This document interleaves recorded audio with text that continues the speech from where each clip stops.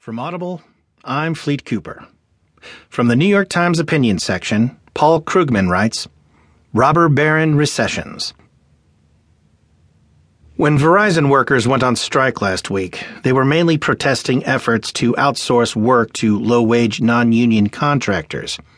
But they were also angry about the company's unwillingness to invest in its own business.